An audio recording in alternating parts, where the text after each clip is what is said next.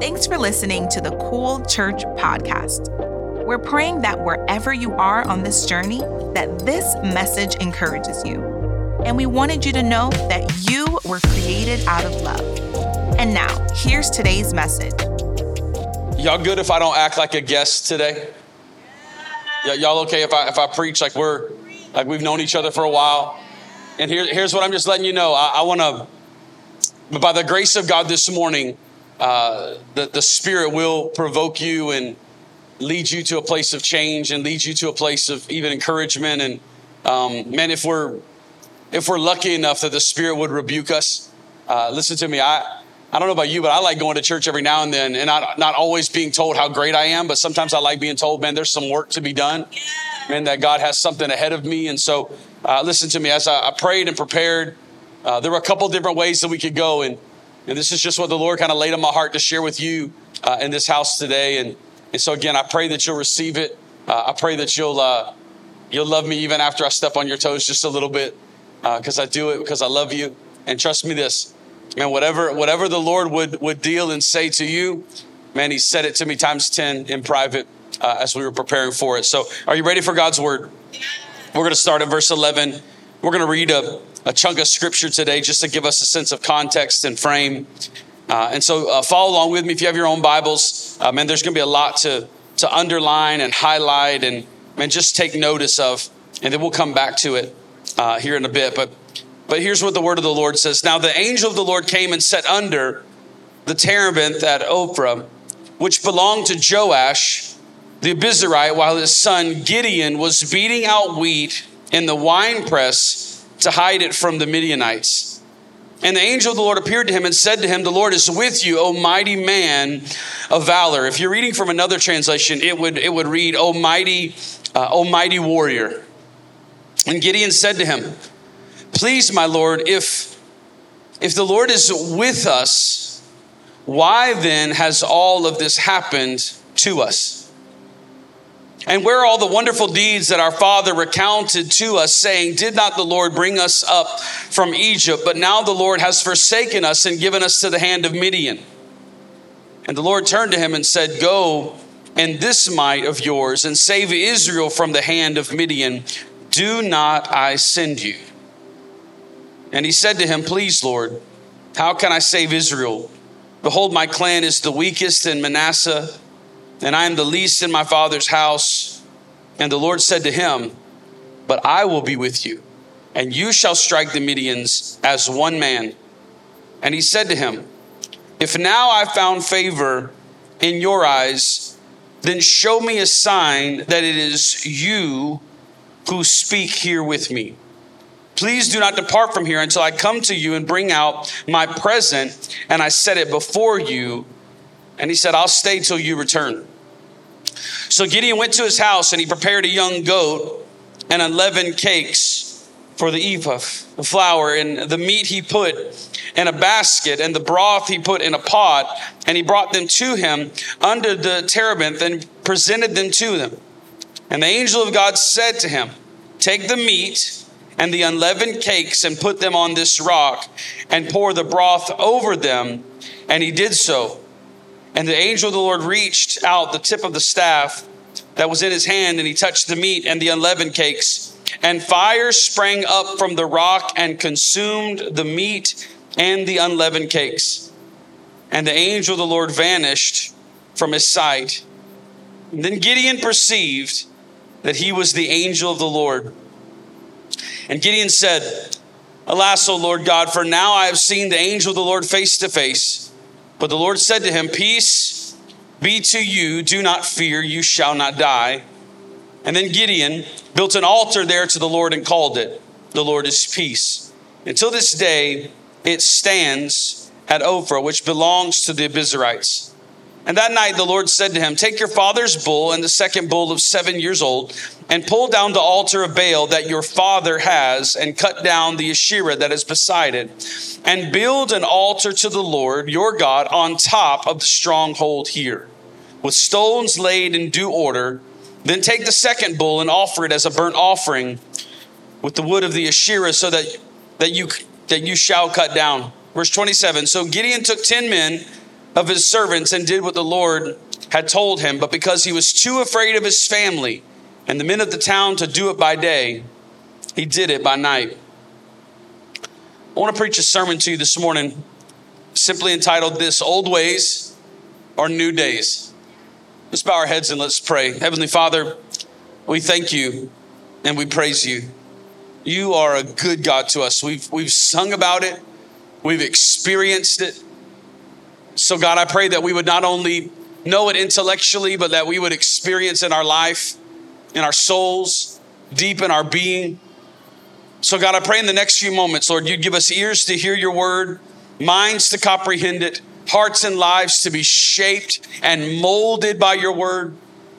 And then God, give us the courage by your Spirit to live out what you have spoken unto us. Lord, our desire is that when we leave this place, we could say one to another, surely the presence of the Lord was in that place, and I'll never be the same. So God, use me if you can. And if you can, work in spite of me. And God will give you the praise now and forevermore. Come on, and all God's people said.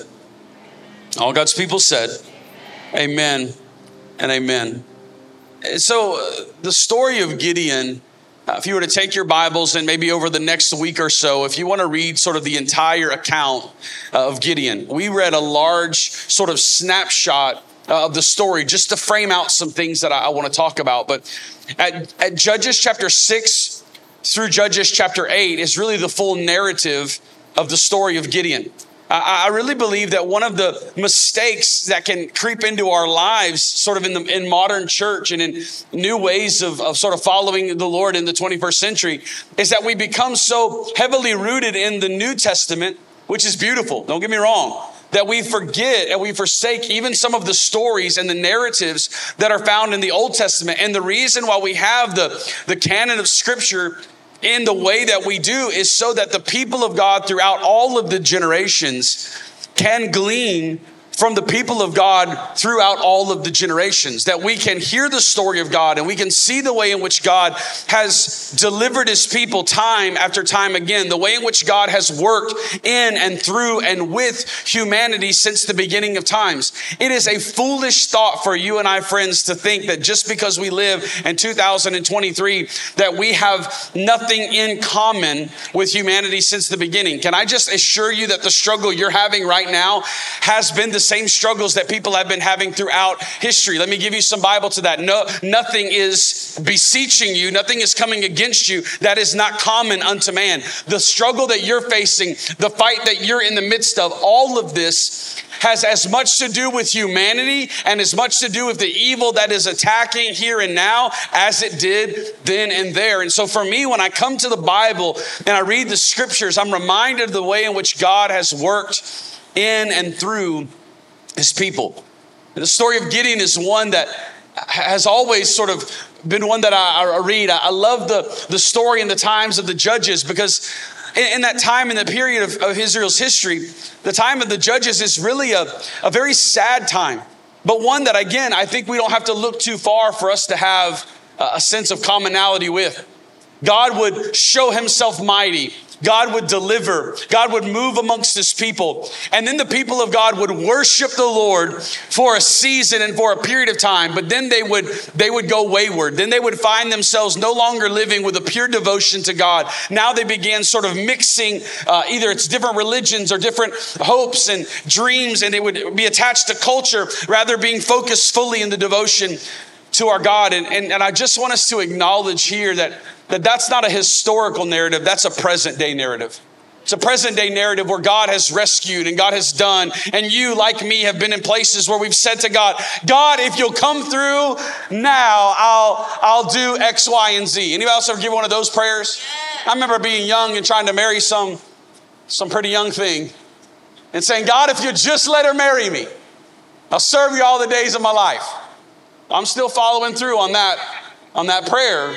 But my life has been a series of these moments where you go, God, I'll do whatever you ask, Lord. And you commit to God. But then there's also seasons where God's not moving at the pace that we would like him to. And so we think we're going to help God out. I know I'm not the only person that has ever come to God in prayer like, hey, God, Just checking in. Just want to make sure we're still working on these things. Sometimes us going to God doesn't sound like prayer requests. It actually sounds like a to-do list that we're giving God. And then we come back like we're the manager on the job, kind of coming to God going, hey, have you forgotten the things in which we have tasked you with? The people of Israel saw the hand of God move mightily. But then what happened is as they began to fall away, God would allow other nations, God would allow other groups of people to come in, and then there would be this sense of judgment that was brought upon the people of God with surrounding nations. And many of us, we have a difficult time hearing this because we've been raised in environments that have told us anything negative that's happening in your life is God. And I just want to say this hard word in the very beginning and just sort of get us off on the foot that we know we're going to be on today. Sometimes it's not the devil attacking you. Sometimes it's the reality that God's actually not on your side because you're not on God's side.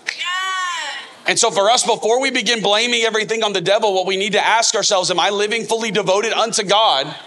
Am I on God's side? Am I doing things the way in which God has called me to do? And the children of Israel are examples of the way in which humanity struggles in fidelity and devotion unto God. And this is what the Lord requires of us, that we would walk humbly with him, that we would love justice and we would do mercy. This is what it looks like for us to serve God and to be fully devoted to him. Gideon, we find in the very beginning of this story, and it's something I want us to look at and consider. I'm going to offer you a few things from the text. One thing I love about Cool Church is you're a church that will preach the message along with me. Here's what that means. There are some congregations that listen. There are other congregations, this being one of them, when I say something that resonates, you say something back. And I just want to let you know what that does theologically and in the spiritual realms. It allows the message to be quicker. Hello. The more you talk, the quicker we get to lunch. Can I get an amen in church? Praise God. What it also does is it allows us to sort of be leaning in. Here's another thing I'm going to ask of you today is I want you to take notes. I want you to write some things down, whether this is in a phone, whether it's in a journal, whether it's in a notebook, whether this is on your neighbor's hand. I don't care. But what I want you to have is a way, a mechanism to capture what God's saying to you. Because I don't think this is a moment for us just to listen and just to be in the room. But I think the Spirit of God is going to provoke us. I think the Spirit of God's going to say some things to us today. And sometimes the way in which that works is it sounds like the point I'm going to say. And then sometimes the point that I'm going to say is actually going to unlock something in you. And I just want to make sure you're ready and that you're kind of leaning in so that when God does that, you can capture it. Literally the other week, I was riding down the road, and typically I'm pretty good at this, that I'll talk something into my phone. I had an idea. I felt like the Lord gave me something, and I was like, I'm going to write that down when I get home.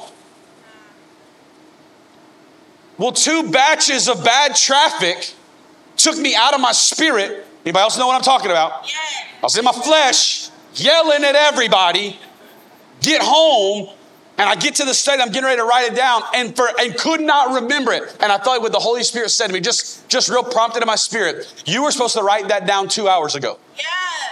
Don't come to me now when you weren't obedient then.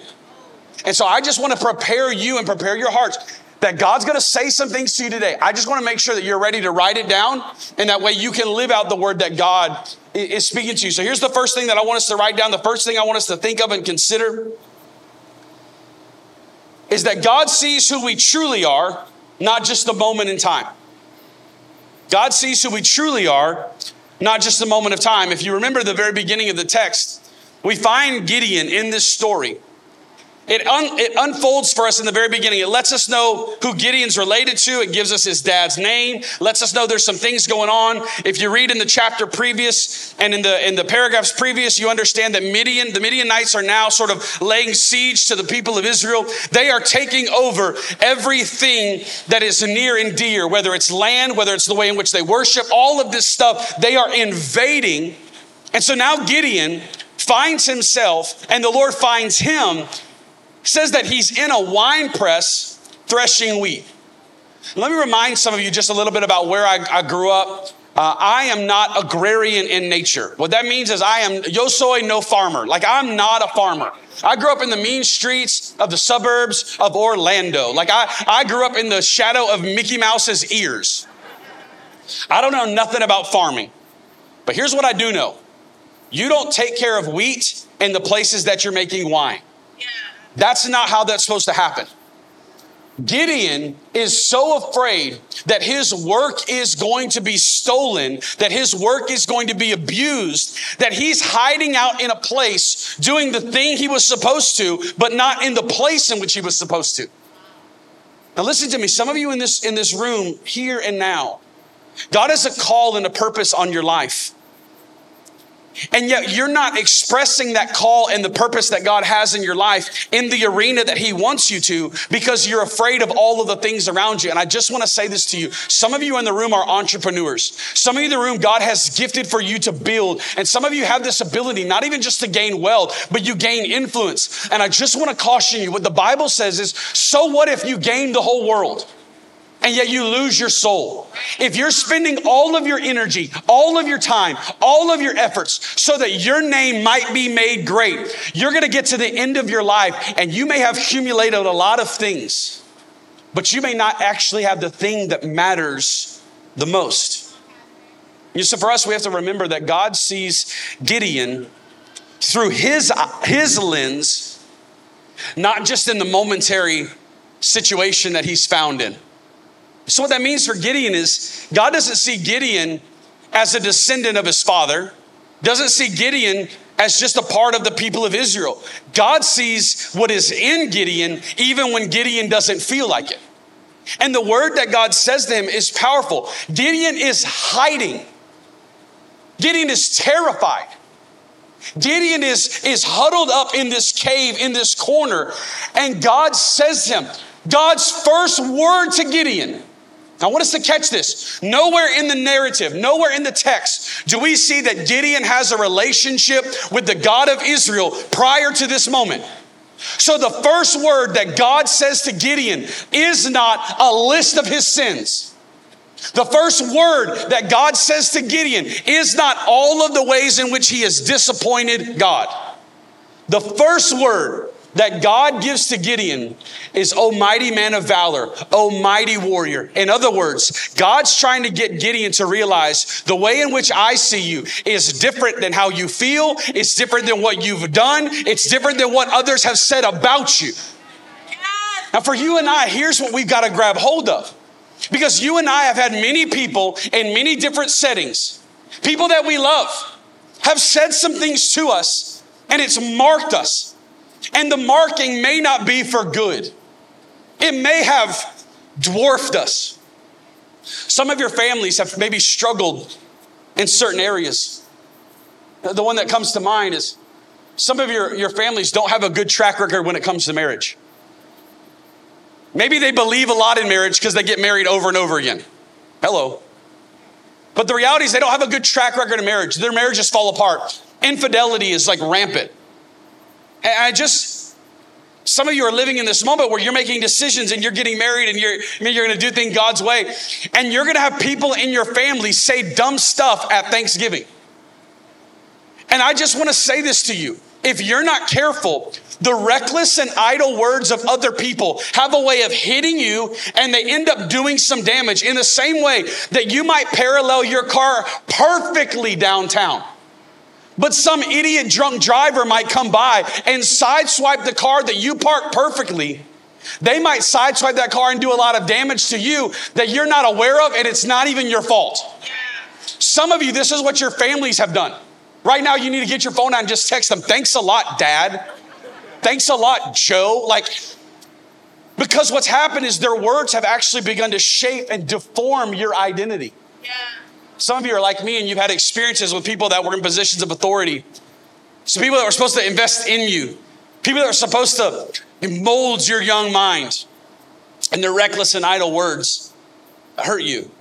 Listen to me. In fourth grade, I experienced the first time in my life that a teacher cussed at me. I was in the fourth grade.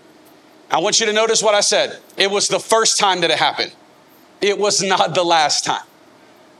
I kind of deserved some of those later on in life. Wasn't always a saint. But in fourth grade, can I just say this to you? You shouldn't cuss at fourth graders. At all. You shouldn't. Don't do that. If that's the way you're raising your kids, knock it off. And I'll never forget what was said. I'll never forget the posture in which she was standing as she said it. I'll never forget how I felt in that moment when she called me what she called. I'll never forget it. I'll never forget how I felt. And here's this part of the story. It impacted how I engaged education for the rest of that year. Can I tell you that it also impacted the way in which I maneuvered through school for the subsequently following years? I'm 43 years old today. I got some letters behind my name. I've been in school and done the school thing for a long time. And that experience still to this day is with me. It's a scar. Some of you know what I'm talking about. Somebody said some things to you and it shaped and it formed. And the reality is just a better way of saying is it deformed your identity. And you started feeling less than because somebody said something. And I just need to remind you today that the way God sees you isn't how someone has interpreted your behavior. Parents in the room, let me just give you a little bit of wisdom. Don't take snapshots of your kids' worst moments and post them for other people to see. Don't take the moment where little Johnny or little Susie is making a bad choice or a bad decision, and don't prop that up to where that can become the way in which they are identified. Some of you know this. You'll walk into your family gatherings and they address you based on a behavior that was 10 years ago. And all of the progress you've been making, it feels like the moment you step in that environment, you're now walking on like a treadmill. You're not going anywhere. But there's a lot of energy being expelled. Some of your relationships with your family feels just like that. You are running on a treadmill and you're not going anywhere. Listen to what God says to Gideon. And can you hear the Spirit of God saying that to you this morning? He says, "O mighty man of valor, O woman who is a warrior." Not the way in which we've been shaped or defined by other negative words, negative situations. Yeah, the Midianites might be all around. But Gideon, that's not what I see. I actually see in you is the deliverance for all of my people. Gideon couldn't see that because of the fear that was in front of him. So my question for you is, what is it right now in your life that is keeping you from being able to hear and see and feel and know what God says about you? Because once we can identify it, we can start to turn that voice down. For a period of my life, over a decade, I got to work in higher education. And can I just tell you, it was a really, really cool moment to remember what it felt like for a teacher to use words to destroy me. And here's what I truly mean. I don't think that she actually had that intention. I think she was having a bad day. I think her mouth got away from her. And I've said to the Lord before, first off, I forgive her. But also I've said to God, and I've been very clear, Lord, when I get to heaven, you put that woman at the other end of the table. I ain't sitting with Miss Skaggs. That was her name, y'all, Miss Skaggs. You just knew she was evil, right? But I not only do I have that story, but I got to step in for a period of time and for about a decade. And even still, I get to do this now as a professor where now I can use my words to build and construct. And I get a way to kind of undo some things because what she said about me then, it wasn't true then. And it sure ain't true now. And I just want to encourage you because that's the way some of us walk into this room week in and week out. And we're carrying the identifiers from everyone else. And those voices get so loud, we don't get to hear the voice of the Spirit. And so I just want to encourage you right now, rather than giving the microphone to the word that's been maligning you, why don't you give the microphone to the Spirit of God that says to you in the face of all of the objection and oppression around you that you are a mighty man or a woman of valor. And the second point that I want you to grab hold of that I think is important is simply this, that great potential is worthless without faith to match it. Great potential is worthless without faith to match it. That word potential is an interesting one. Because when you're 15 years old and someone says, oh man, you got great potential. That's a compliment, isn't it? Do you know when it isn't a compliment? When you're 35. And someone's like, man, they got potential. In other words, what it means when you're 35 is not the same as what it means in 15. At 15, it means like, oh, if you'll keep going, the sky is the limit. You're on your way. At 35, it means you have not lived up to what's in you, and we're just hoping we'll get to see it one day. Some of you in your life right now, if you're not careful, you're going to build relationships and families based on potential. And hear me on this. You do not start a home, you do not start a relationship with someone just because they have potential. That is a recipe for destruction. Do you know where potential lives in Cool Church? It lives in cool kids and it lives in cool youth. This is a room that should be championing that. We should be lifting our voice. We should be pointing out, man, you are the head and not the tail. You are above and not beneath. We should be day in and day out reminding them of what God says about them, who God has called them to be. But listen to me, this room, you got a short period of time to live in potential. Because the expectation in the Bible is that you move on and mature past milk and you start sitting up at the table and eating grown folks' food. The Apostle Paul says it this way. He says to the church in Corinth, he says, listen, I wish that I could give you the meat of the word. He said, but I can't. He said, because there's a bunch of spiritual babies here. Now remember, I love you. I love you. Do not keep coming to this house week in and week out, behaving like spiritual babies, where you are dependent upon someone else to provide the nourishment that your soul needs. I just want to say this to you. If this is the only place that you're coming to get a revelatory word from God, no wonder you're anemic. No wonder you're starving. This should be the place that's confirming. This should be the place that's stirring up. This should be the place that's helping prop you up in moments when you're weak. This is the place where the saints of God gather and we give worship to our God. And then we also get stirred up what? To go back out and minister the word. This is an equipping place, not a nursery. And the only way that happens is if we take personal responsibility. And we say, listen, I'm going to dive into the word. I'm going to be a person of prayer. I'm going to do the hard work, because simply if I've got potential, but I'm not doing anything about it, if I don't have the faith to match it, it's worthless. So here's what that looks like and sounds like. Okay, yes, I'm discovering how God's wired me. Okay, I'm discovering the gifts. I'm discovering the calling. I'm maturing in the things of God. I don't simply want to mature in my mind. I also want to mature in my soul. So listen to me. Some of you in your life, you work so logically. When you step into these environments of faith, I'm not telling you that you have to check your logic at the door. I just want to remind you and be the person that champions this in you. Your logic is not the end all be all. Your mind is given unto the Lord. Yes, we worship God with our mind, our soul, our strength. My intellect is not the end of my faith, but it's actually the beginning of it. So here's what it sounds like in my own personal prayers of time. God, where I end is where you begin. So at the point that I am stretched, that's where you begin. So God, stretch me. Get me to that place quicker. I want to live my life not based on what I see, not based on what I can hear, but I want to live my life based on what God sees and what God is saying. Because if I don't have the faith to match the potential in me, the calling on us, then it's worthless. It's worthless. Next thing I want us to grab is this. No, we're not going to. I got something else to say. We're not going to go there yet.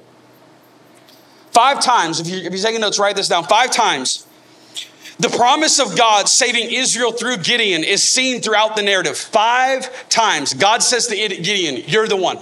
God says to Gideon, you're the guy. Through you, you're going to save and you're going to rescue my people. But Gideon, over and over again, that's not enough. The word of the Lord isn't enough for Gideon. And I hope that you caught this, even in the narrative that we read. There were multiple times in the narrative that we read that God would say something to Gideon. And he would go, okay, but can you do this? And I just want to caution you. Your desire for God to always give you a sign is not proof of your devotion or proof of your faith. It's actually proof of the lack thereof. If we constantly need God to give us a sign so that we'll believe his word, we actually don't believe his word. I'm all for signs, wonders, and miracles. But listen to what the Bible says. They should follow the believer. They shouldn't be the prerequisite to believe. If we're not careful, we chase miracles, we chase signs, and that gets us dependent on things other than the word of God. I want to live my life in such a way where I'm postured to the word of the Lord, that when even God says the impossible thing, or God says the thing that I'm actually not even aware of yet, but I know it's coming from God, then I can do whatever he's asking. Whatever sacrifice is to be made, then I can do it. Why? Because the Lord has given us his word. Can I remind us, church, that the Lord need not do anything else for us? We talked about it already today. If God never did anything else for us in our life, he's done enough. Because he sent his son Jesus, who gave his life so that you and I might be unified and brought into relationship with God once again. If he never does another thing, friends, he's done plenty. He's done enough. And so based on that work, whatever the Lord saith unto thee, do it. Do it with all your might. Do it with full devotion. Do it with your heart postured towards God, with a heart of worship, with a heart of obedience. Let's not get into this place like Gideon. No other judge in the book of Judges received more and saw more miracles done than Gideon. And no other judge had the lack of faith that Gideon had. Miracles did not equal faith. So some of you right now are struggling with your devotion to God. God has shown up in your life time and time again, miracle on miracle on miracle on miracle, and the miracles didn't produce your devotion. They do demonstrate God's goodness. Do you understand that God is much kinder to us than we would be to each other? Some of us, we look at other people's lives and we say things like this. Man, I can't believe God did that for them. I can't believe that in all the stuff that's going on in their life that God came through and bailed them out again. I know you don't say stuff like that, but maybe I do. And yet, the goodness of God is not what necessarily causes our devotion and our obedience to grow. Do you know what the Bible says? It is the kindness of God that leads us to repentance. The kindness of God is the posture of God's heart towards us. The goodness of God is where we see the kindness demonstrated through God's hand. Many of us, what I pray for us is that we would fall back in love, maybe for the first time or once again, with the kindness of God that leads us to repentance. Not the life that is looking for the goodness of God just to bail me out again. That would be hearts that would be bent towards repentance. Hearts that would be bent towards, God, I surrender and submit my life to you. The third thing I want you to grab hold of, and this is the point I want to sit with for a moment. You can't build new altars to God without tearing down the old ones. You can't build new altars to God without tearing down the old ones. So let me ask you this question, friends. How many of us aren't building new places of worship to God in our lives or in our families because we don't want to tear down the other altars to the other gods in our lives? I had this picture during the first sermon as I was preaching, as we were kind of moving through this point. I had this picture. I think some of us, what we do is we take the gods in our life, the small g's, the idols. And those idols can be a variety of things. And an idol is anything that garners your attention, love, affection, devotion other than God. Many of us in this room, we are too smart to worship a golden calf. We're too smart. We're too intellectual. We've heard too much. We've seen too much. But some of us in the room, there have been relationships that have been idols to us, where they have meant more to us. They've taken our devotion. They've taken our allegiance, like all of those things. And so the picture that I had in our mind is that some of us are trying to worship on this side of our house in our life when the idols and everything else are just over here in the corner. We've put them over here in the corner because if we can get them in the corner, they're not going to bother anything. They're not going to disrupt anything. Kind of like what you and I do at the end of Christmas. Unless you're a crazy person, you don't get rid of all your Christmas decorations every year. Now, some of you in the room, you might love Christmas. There's a young lady on our staff. Her name's Jay. Jay's one of the best pastors I've ever met in my life. And Jay loves Christmas like Jesus loves Christmas. Like she is about Christmas. Jay will begin celebrating Christmas on November the 1st. She says, once we're done with the devil, Halloween, then we're getting to Christmas. If you look at Jay's calendar, what she will tell you is any month that ends in an is Christmas. September, October, November, December, she carves out a couple of days for Thanksgiving, but she's like, the rest of that is the Christmas season. She loves Christmas. Most of us don't end Christmas and then burn all of our Christmas decorations. If you're like us, you put them in trash bags and you put them in your storage unit somewhere and you bring them back out. So you don't get rid of Christmas, you just put Christmas away. You tracking with me?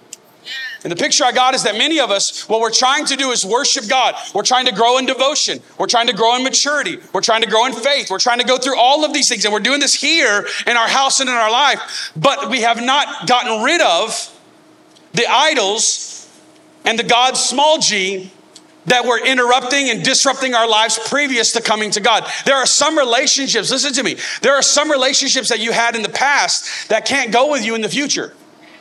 And here's the troublesome thing. Some of those relationships are your family. Gideon's story is a reminder that sometimes your parents do dumb stuff. Sometimes your parents live less than honorable ways. Sometimes your siblings, sometimes people in the house that you grew up in, they are not going to lead you in the ways of God. And you have to be aware of that. And you got to serve and honor God more and greater than you serve and honor them. That's the hard word that we see here in Gideon. Because what does God say to Gideon? He says, hey, I want you to tear down the altars. Gideon's first response to that he knew he was meeting with the angel of the Lord was to do what? He worshiped. That's the right response. But Gideon then couldn't just worship. He had to go take care of some things. He had to deconstruct some stuff. And so the Bible tells him, go and tear down the altar to Baal and the Asherah pole. And if you looked at the text and if you caught it, whose were they? His dad's. So at best, Gideon was raised in proximity to pagan worship. More likely than not, it's not that Gideon just knew about pagan worship. Gideon was probably involved in it. As I said before, there's nowhere in the text that gives us any belief or any reason to know that Gideon had a relationship with God prior to God calling his name. There's the beautiful story for us.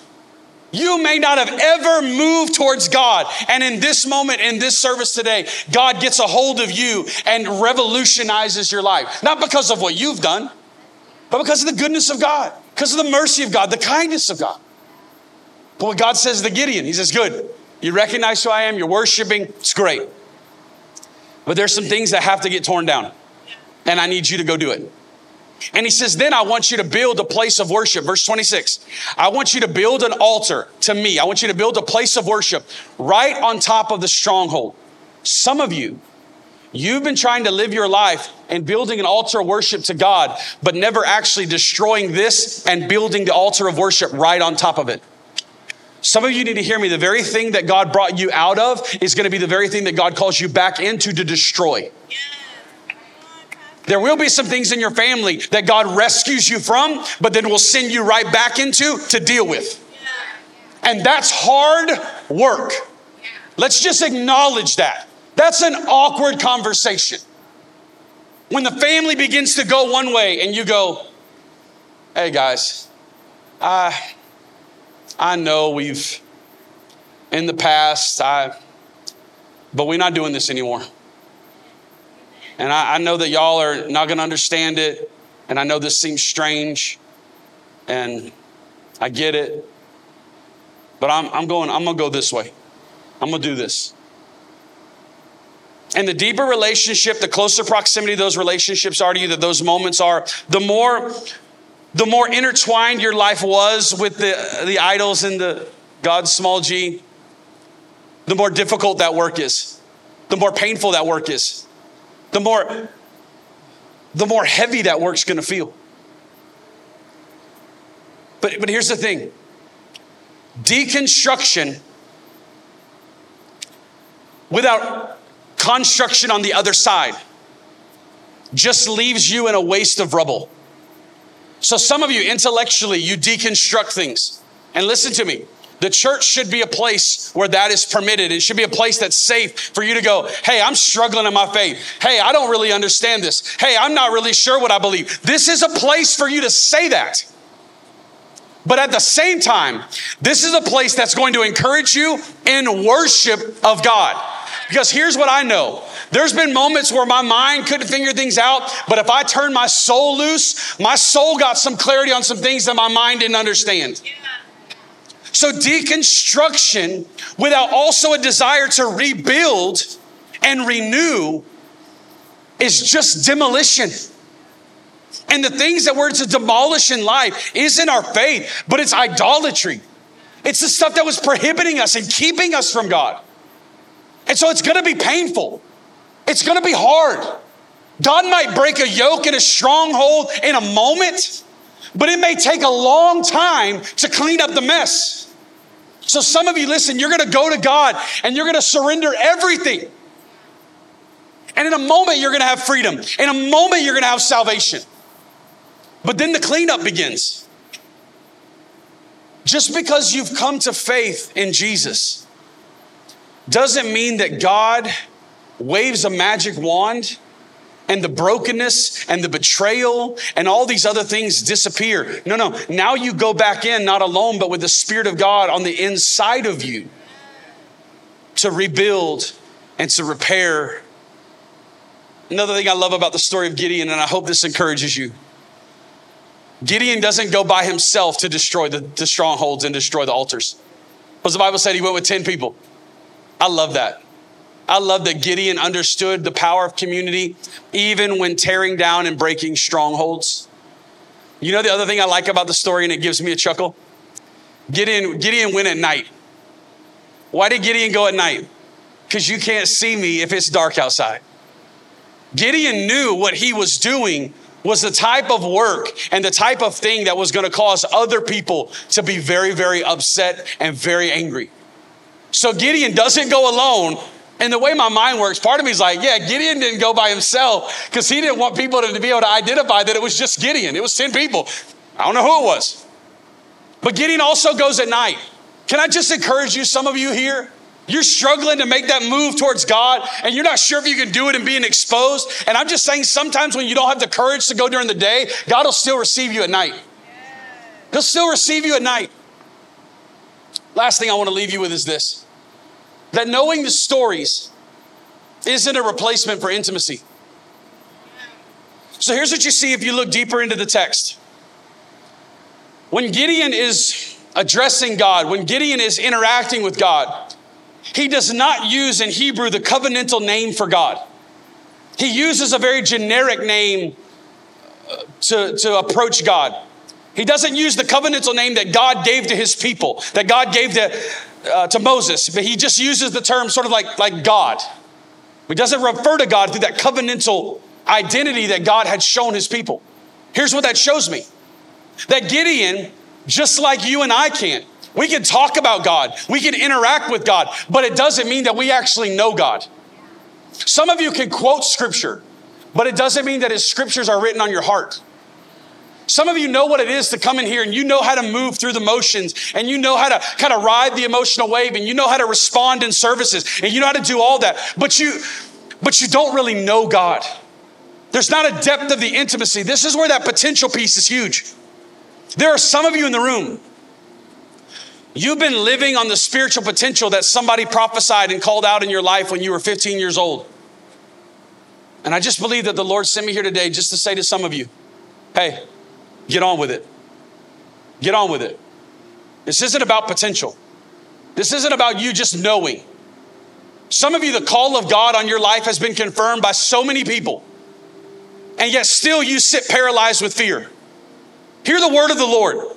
Mighty warrior, surely will I not give you the victory. This is what God says to Gideon. And this is what God says to us now. Because knowing about God and knowing God are two drastically different things. Our culture knows about God. The enemy himself knows about God, but he does not know God and the intimate way in which you and I are invited into. But the question for us is, are we going to stay in these old days? Or will we embrace the new ways and the new things that God is desiring to do in and through and among us? Cool Church, would you bow your heads? Would you pray with me? Thank you so much for tuning in. To hear more messages like this one, please be sure to subscribe and check out our podcast channel. And if you like what you heard, please consider sharing with your friends and family to be a blessing to their lives as well. Don't forget to connect with us at our website, thecoolchurch.com. And be sure to follow us on Instagram and Facebook at We Are Cool Church. And always remember that you were created out of love.